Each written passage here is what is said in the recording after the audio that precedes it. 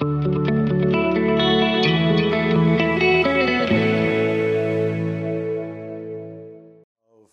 Jesus Christ did, but do you realize that if you were the only human being on the face of the earth, Jesus still would have died? Because he didn't die for you and I.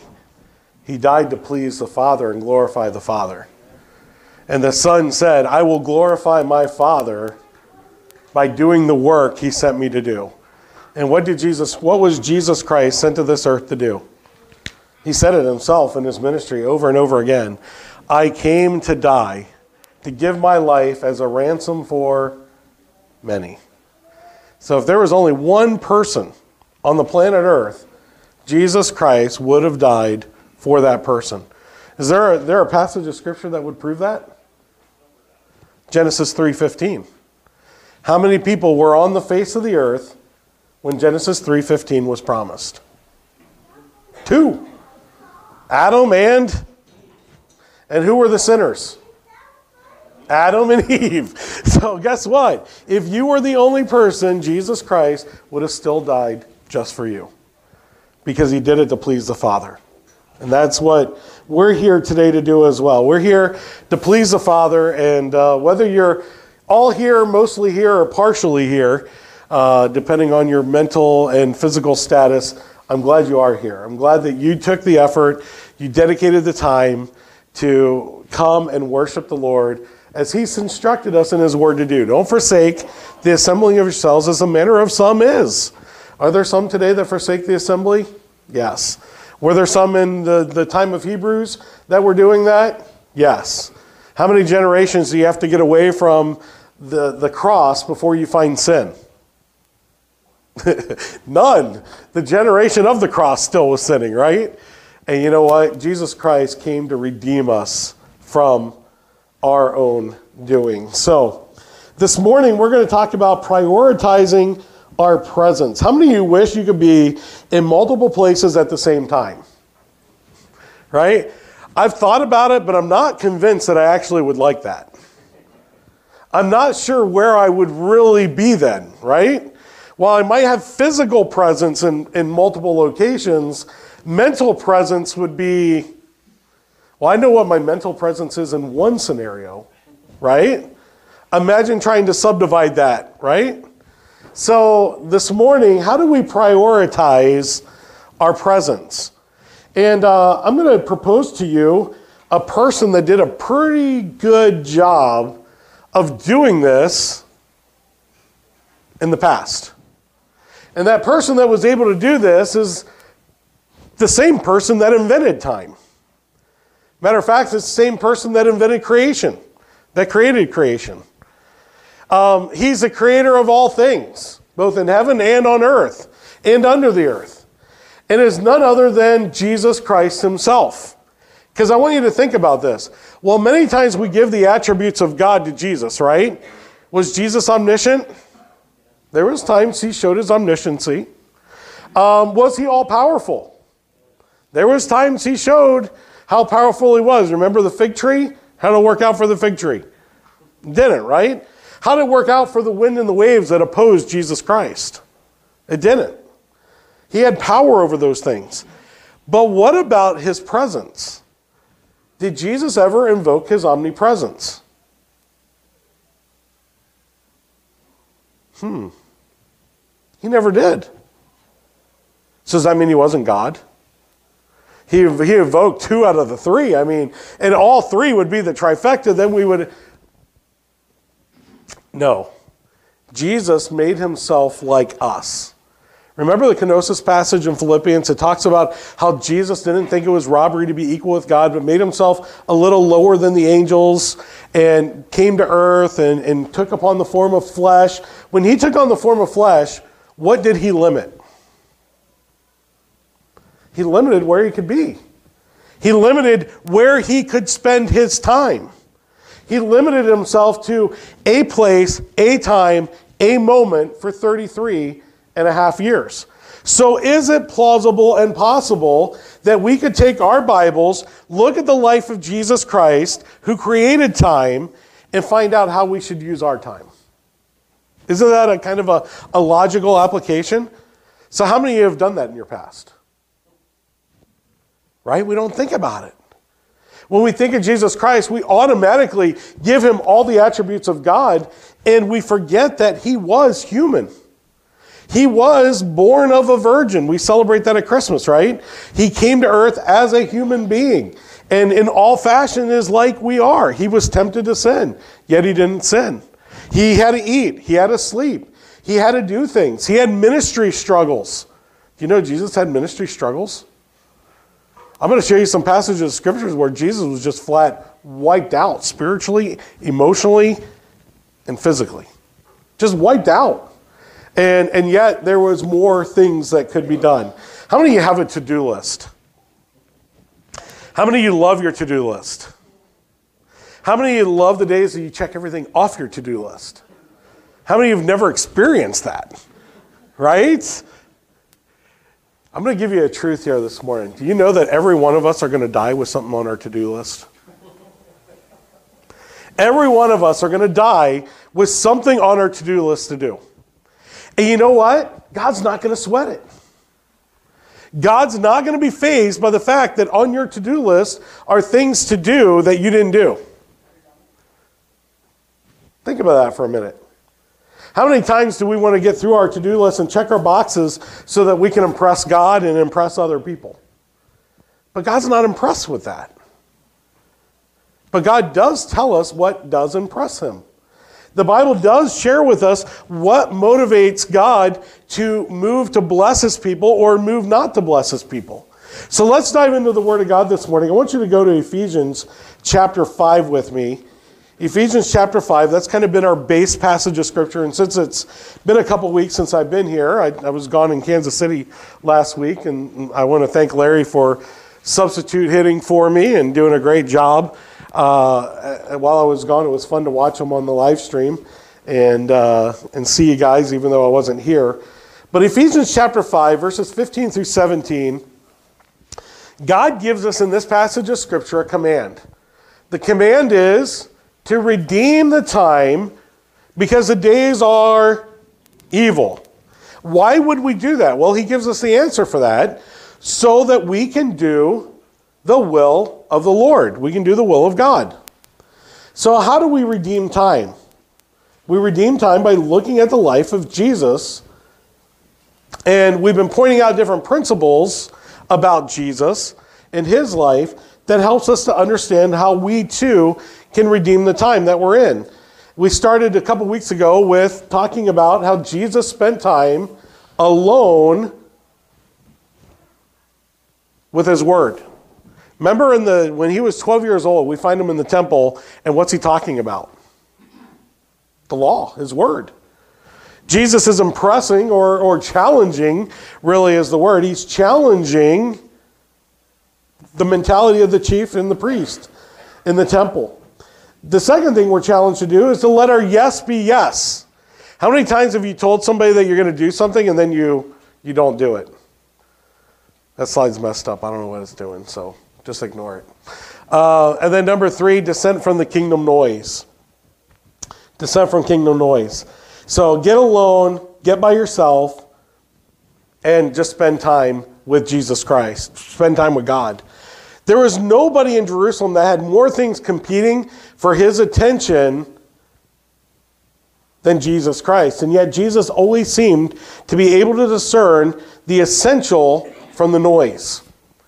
You ever notice how Jesus was able to discern what was most important? We're going to look at a couple scenarios here today in which Jesus did some radical things that if he were to do that today, we might even take offense to it. I mean, how could he say no to multitudes who came to him for healing? Yet, did he turn people away? Yes, he did. He had the power to restore all of creation. Yet, he only chose specific people to heal and to provide for. Why? He was prioritizing his time. He was prioritizing his ministry.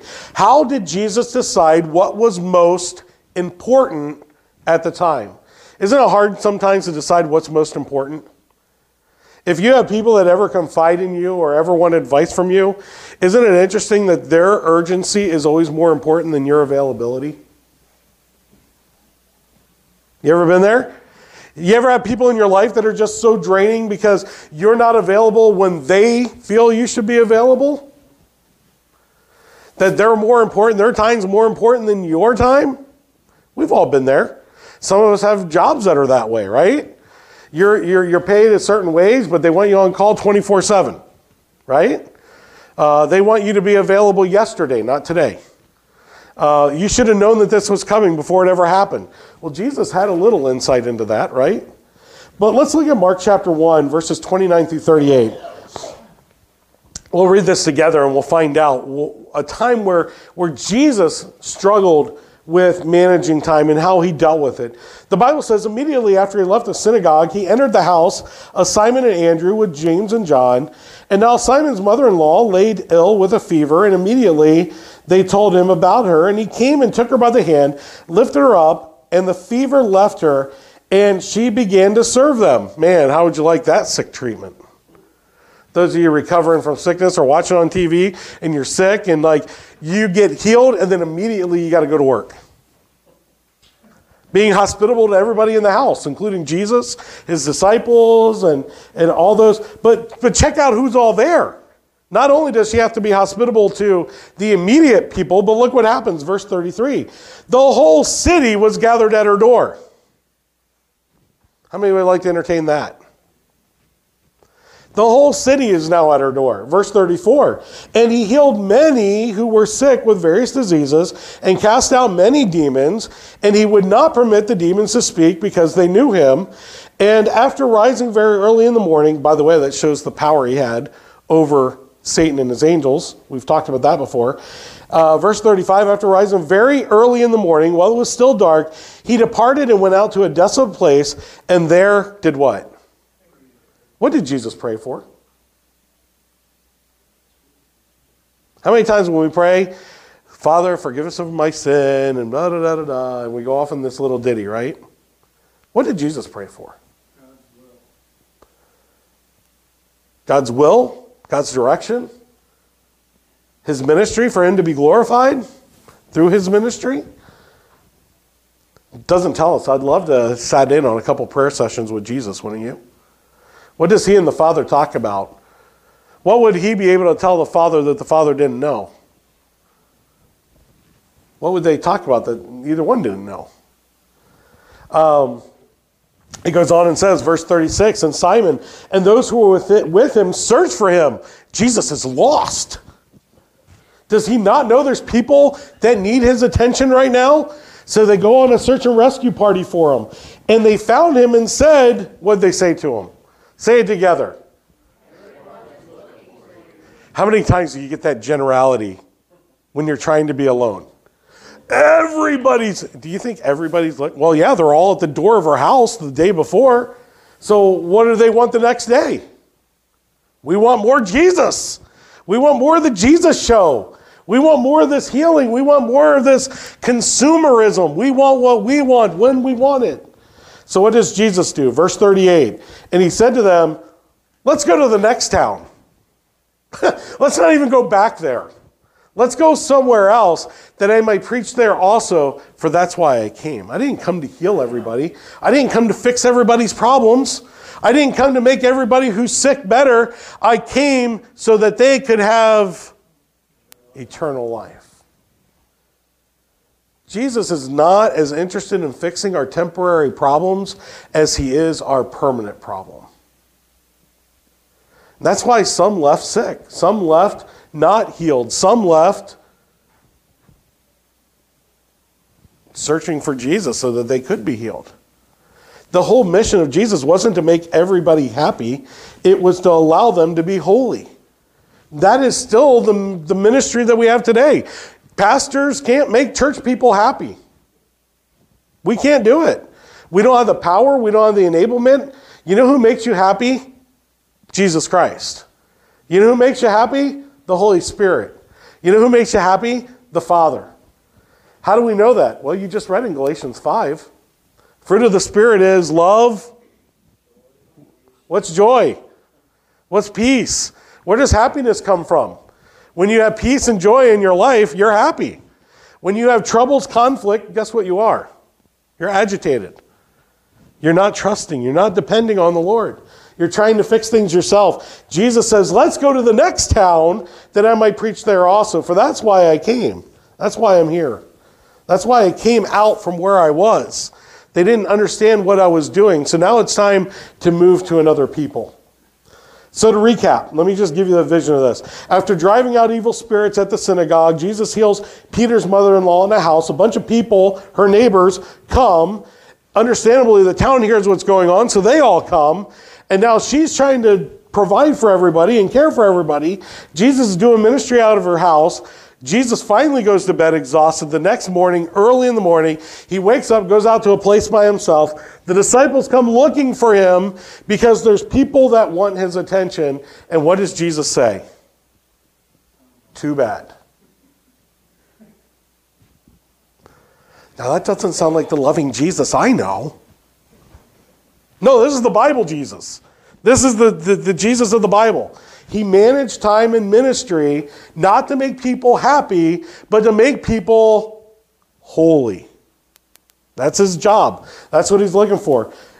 Listen again to his response to the people's request for more of his time. And he said to them, let's go on to the next towns that I might preach there also, for that is why I came out. Where did he come out from? The house in the city. It's not that he came out from heaven. He came out of the city to get away from the people so he could spend time with the Father. There's a whole message by itself. So that now he can move on to another city and spread what he's been teaching. Let me show you that Jesus absolutely understood his purpose on earth.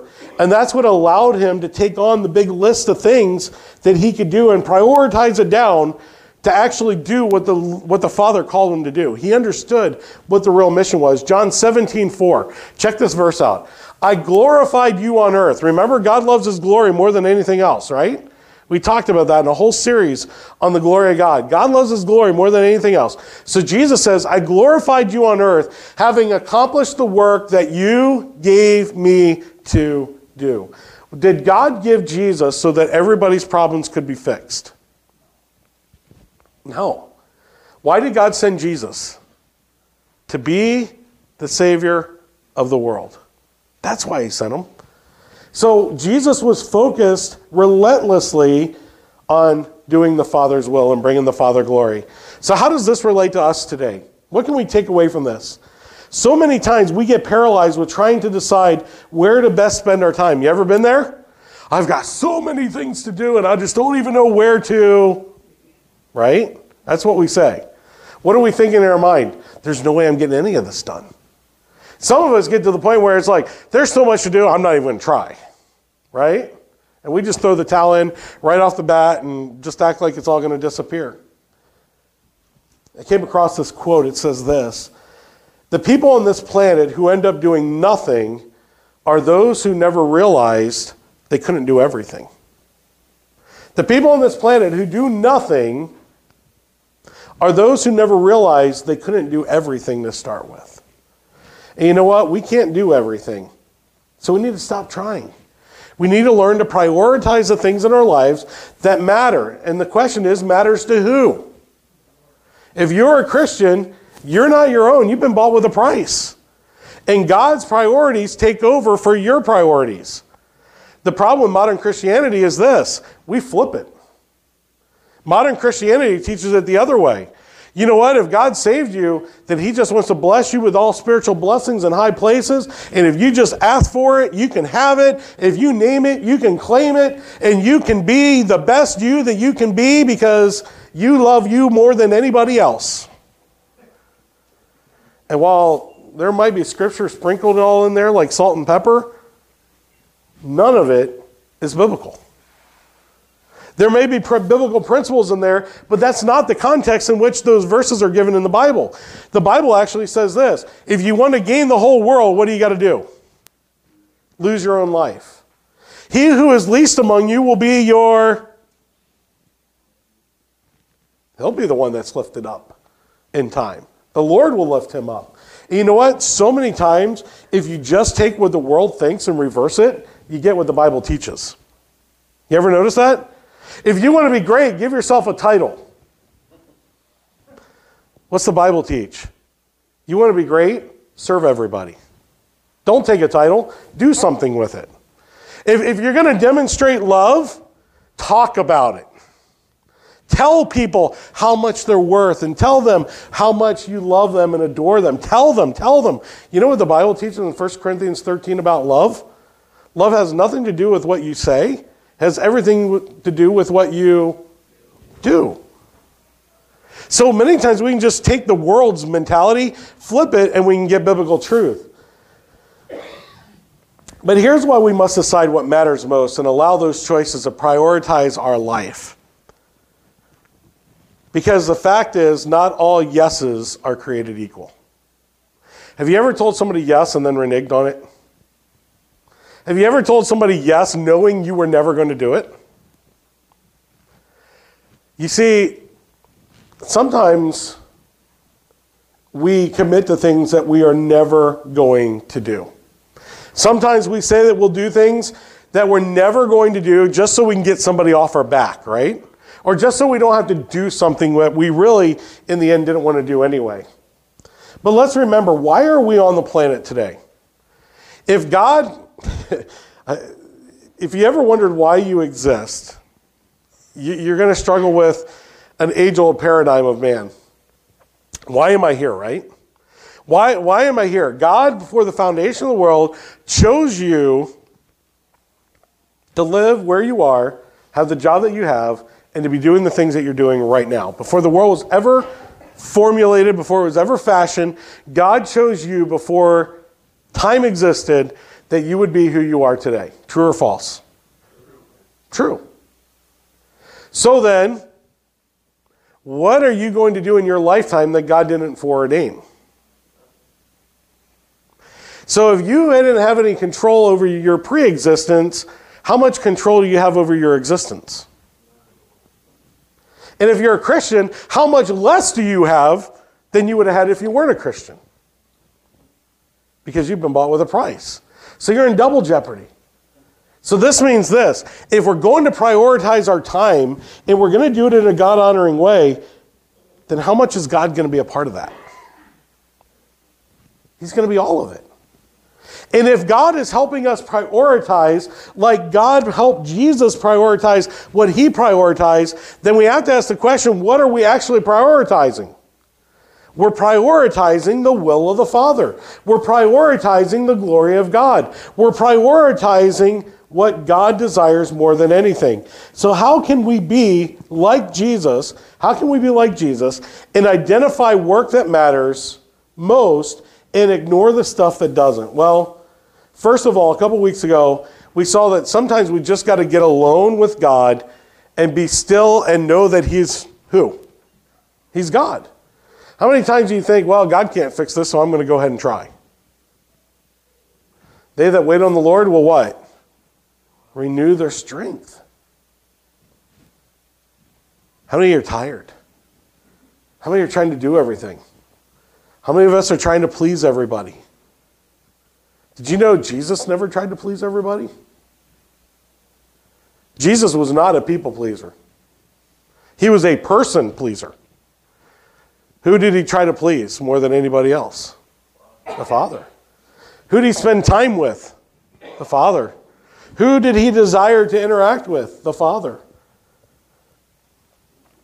We must grasp the idea that the truth is that you and I have the power to choose what matters most in our lives rather than allowing other people to dictate what matters. You look at Jesus' life, there's only one time where perception would say that it looked like people dictated what happened to him. Where would that be? The crucifixion, right? But what did Jesus' own words say about his crucifixion? No man takes my life, I lay down my life for who? Think about that. Even in the act that it looks like other people are controlling the body of Jesus Christ, who's in control? Jesus is calling the shots. He's doing exactly what the Father wants.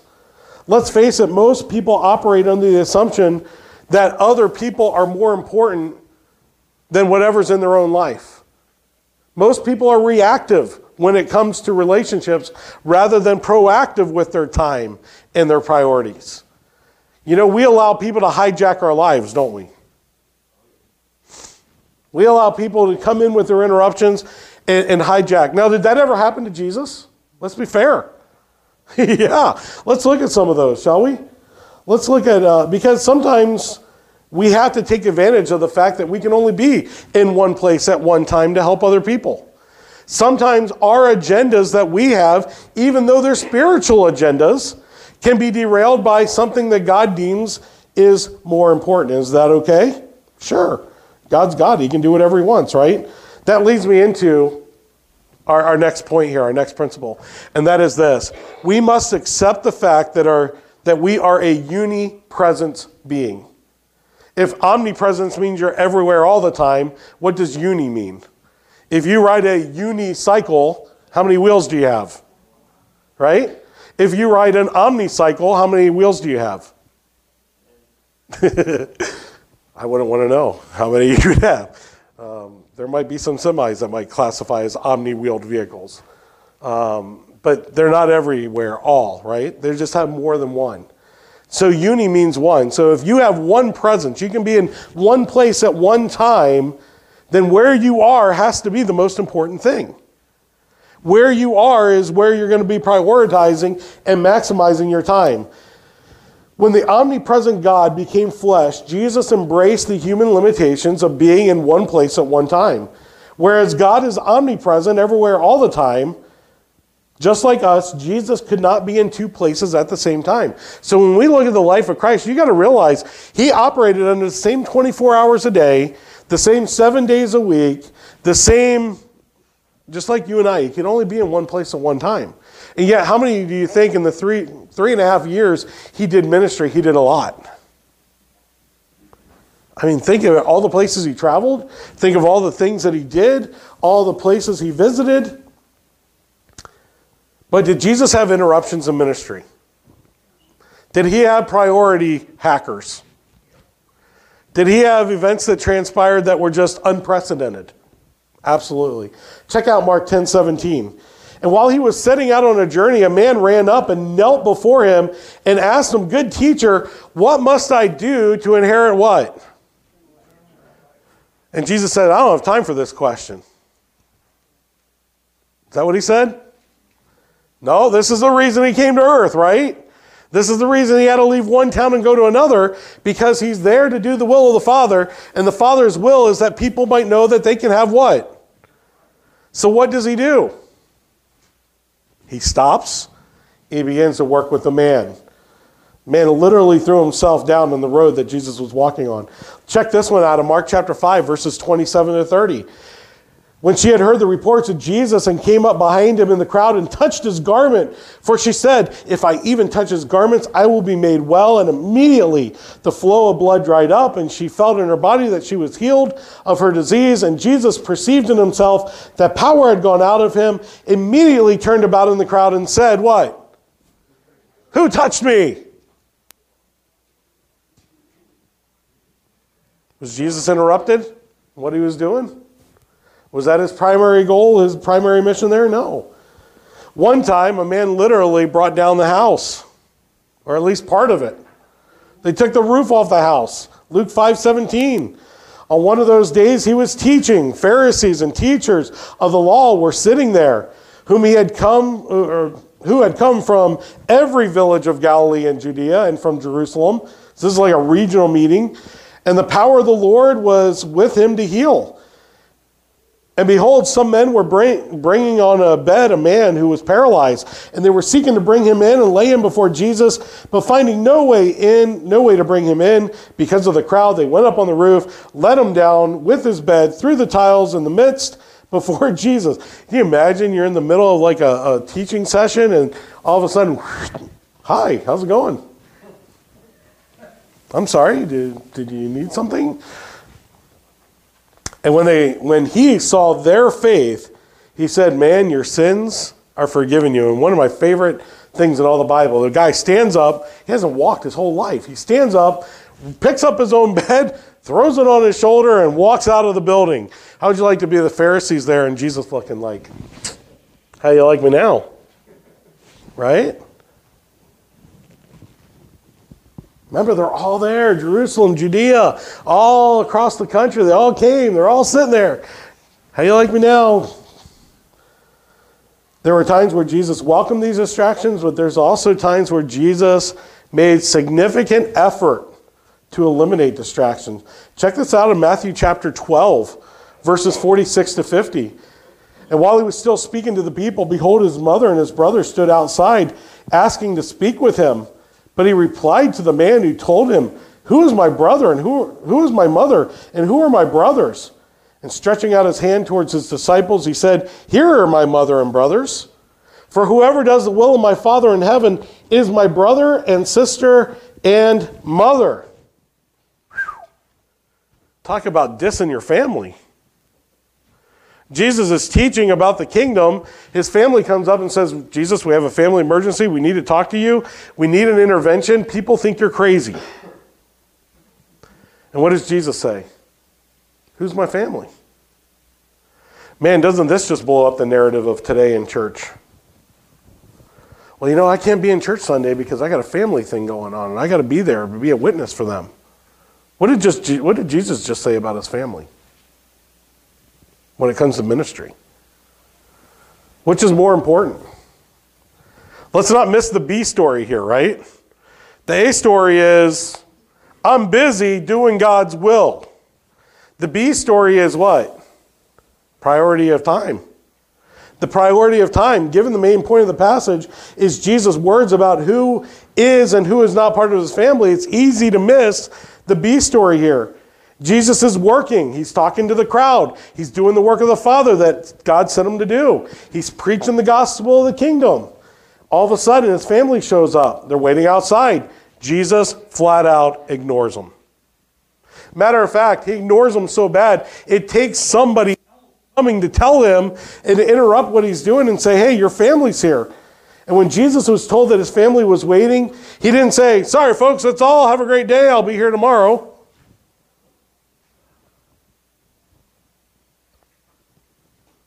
You know the rule, God first, family second, work third, right?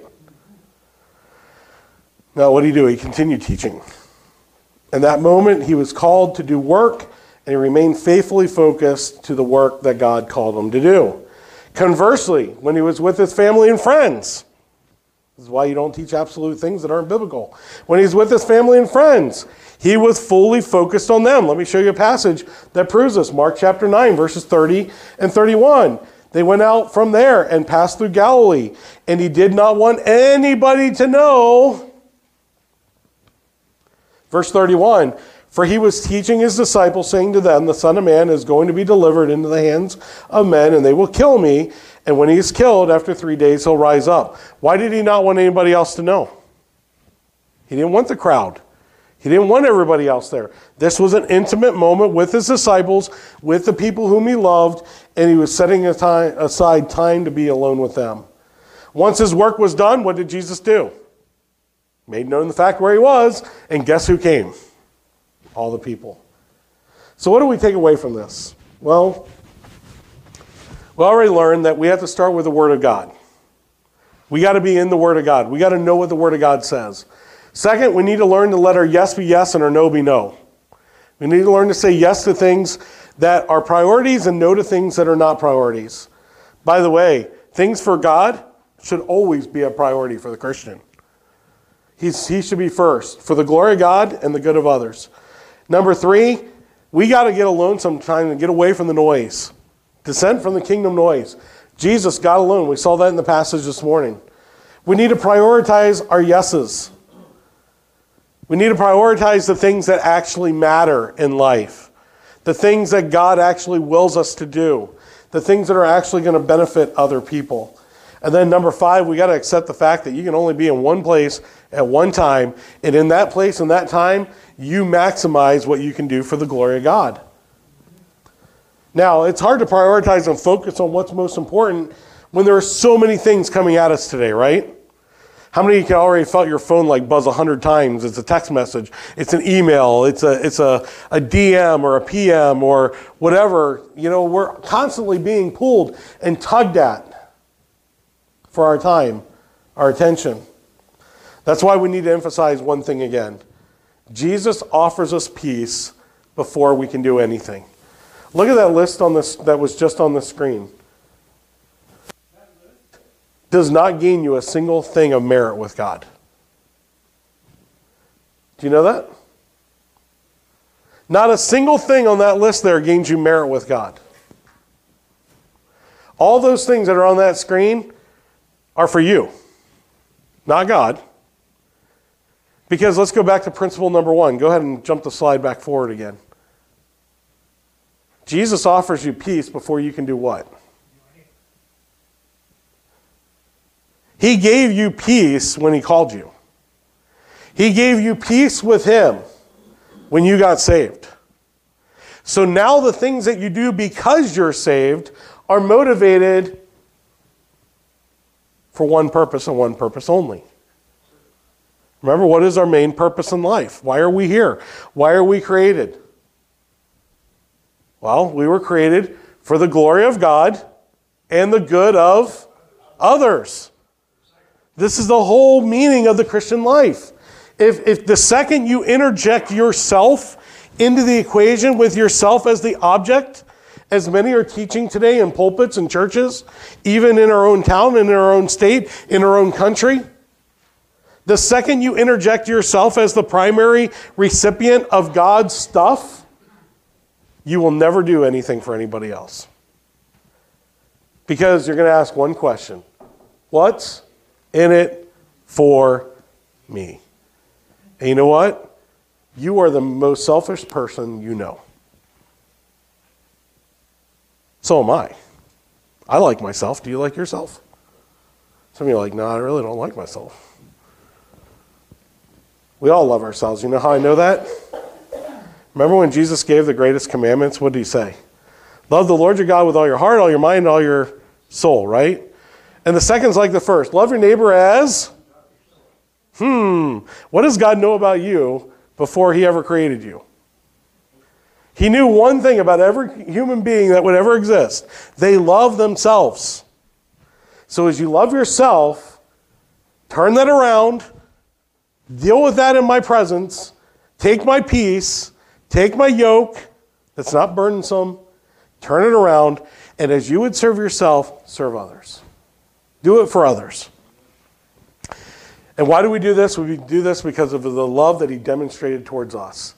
And that while we were yet sinners, Christ glorified the Father, and he did something for somebody else. What did he do? He glorified the Father in going to the cross, and what did the cross do for you? It gave unto you everlasting life. You see, we're not asking you to do anything that Jesus hasn't already done. God's not asking you to do anything that he himself was not willing to provide for you through his Son. And this is why we worship the Son. This is why we sing glory to the Son. This is why we imitate the Son.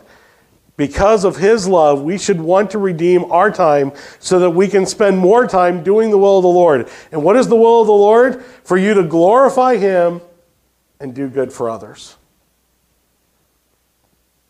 Is that possible in your life? Is there some reprioritizing that needs to take place? Is there some reshuffling of priorities and things? You know what? WWJD was a big thing when I was younger. How many remember those days? Right? What would Joe DeVitro do? I love that bracelet because I could walk around and share with everybody exactly what I would do. But that wasn't what I was later told that's not what that meant. I thought that's what it meant. What would Jesus do, right? What would Jesus do? You know, how many times do we project that Jesus would do something he would never do? How many times would we justify actions that Jesus would never have done? So if we really want to WWJD it, right, we need to know what Jesus did. We need to know how he did it and why he did it. Well, when it came to time management, Jesus understood a couple things. Number one, you can't please everybody. How many times there's this interesting thing in ministry I've learned over the 20 years I've been in ministry. It's kind of a passive-aggressive thing. You might have seen it in ministry, where people project that they want you to do something, but never actually tell you that's what they want you to do. You ever seen that? You ever have that happen to you? You know? What does the Bible say? Let your yea be yea, your nay be. So when pastors don't respond to that, they get mad. They get mad at the pastor because he's actually being biblical and staying with the Bible rather than trying to entertain somebody that's not doing what the Bible says. And he gets in trouble for it. Or that person gets mad and begins to tell everybody in the world how bad the pastor is because, well, I tried to let him know and he's too dense to hear it. Or maybe he heard it and it wasn't the most important priority at the time because there was another church member going through something way worse than whatever that person was going through. Because pastors realize we can only be where? In one place at one time. And there's times I'm with my family and there's times I'm with you at the church. And I have no clue what's going on in my family's life. I don't know if Jacqueline's high or low right now. I don't even know what her numbers are. There's other people that are watching that right now. Because you're the primary focus of ministry right now. Later on today, I won't give a rip what you're doing. Because I'm going to be focused on what Jacqueline's doing, or what Kennedy's doing, or what Christy's doing, or whatever is in front of you. Some of it will be, some of you guys will be in my wheelhouse here at 4 o'clock. But we have to embrace the fact that we can only be in one place at one time. We can't please everybody.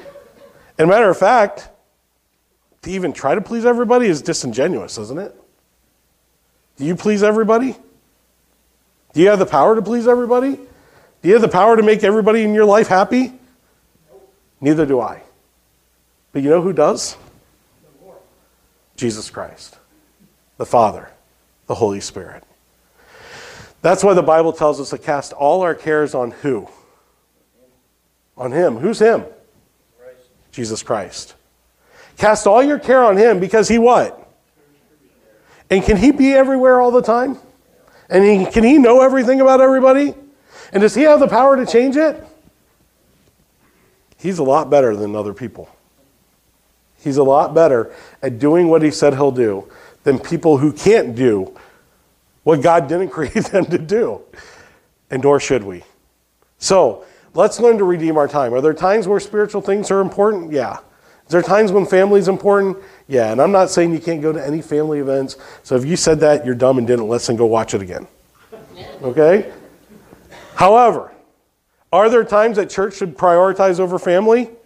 Yes. Are there times that family prioritizes over church? Yes. Are there times that prayer supersedes my Bible reading? Yes. Are there times my Bible reading should supersede my prayer? Yeah, because I'm praying for stupid stuff, right? And I'm not getting it. So I need to go back and learn what to ask for in the right way. But you know what? All these are practical outflows of two truths. Three truths. One, God gave you peace before anything He asked for you behaviorally. So your eternal security and your impression on God's presence has nothing to do with any of this stuff. You were saved, you were bought with a price, you were chosen before the foundation of the world, and at the moment you got saved, God gave you peace. Jesus is called what? The Prince of Peace. So you were given peace with God. You got peace with God. So then, what is your motivation to do anything spiritually? You recognize the love that God had for you. You recognize what Jesus Christ did for you. And because of what He did for you, you appreciate it. And as a child of God, as the Son glorified the Father, what should we want to do? We should want to bring glory to the Father. And the way that we glorify the Father is not by serving ourselves, because the second we serve ourselves, we stop glorifying God. But when we serve others, what happens? We bring glory to God. And the will of God is done through us, in us, both the will and the do of His good pleasure. How many of us want to please God? There it is. Give Him glory, serve others. That's the will of God for you. Let's pray. Father, help us to redeem our time. I pray, Father, that we would take the scriptures that we looked at today and that we would go back and we would reread these passages of scriptures and see. Jesus had to choose between ministry and people. He had to choose between the people that he was presented with and the people that he could help. Whether it was in a town healing people and then he had to leave town and go to a different town. Whether it was getting alone with certain parts of his family and certain parts of the people he ministered to and spend time alone with them. That, Father, there are different seasons of time and management of time. And Lord, we can look to your Son, Jesus, as an example of how to manage our time. We need to prioritize the opportunities that have eternal life tied to them. And we can minimize, in some ways, the events and things that aren't going to bring you glory. And Father, there's nothing wrong with having fun and enjoying life and having things in this world. That's not the point of what we're talking about. It's about prioritizing the things that really matter for eternity. And Father, it is not your will that any should perish, but all should come to repentance. Lord, it wasn't your will that every person should be healed physically, because one day we're all going to die. Everybody Jesus healed eventually died. Even Lazarus, he got to do it twice. But Father, those that your Son interacted with, and he gave to them eternal life, they are forever saved, and they are forever with Jesus Christ in heaven. And that's something that isn't undone. Just like every sick person that was healed eventually did die. No eternally healed person, no saved person ever has to worry about losing their salvation. So Father, help us to prioritize our time on the things that were important to your Son and the things that are important to you, Father. And Lord, let our yes be yes. And let us find time to get alone, to be still and see that you are God and know that you are God. And Father, help us to be in the Word, reading and studying your Word, so that we can know you in a more intimate and passionate way. And Father, the outflow of that is going to be people who glorify you, who bring you glory, and they serve other people. And Lord, when we get to that place, we are kingdom people ready to be used for the glory of God and for the will of God, both the will and to do of your good pleasure, and not consumers, not selfish, consuming of our own lust, but we're doing eternal things that bring you glory. Father, give us a church full of people like that. Change us into people like that. And Lord, if you do that, this whole area would be turned upside down for Jesus Christ. So Father, to you be the glory. Great things you have done. In your name we pray. All God's people said.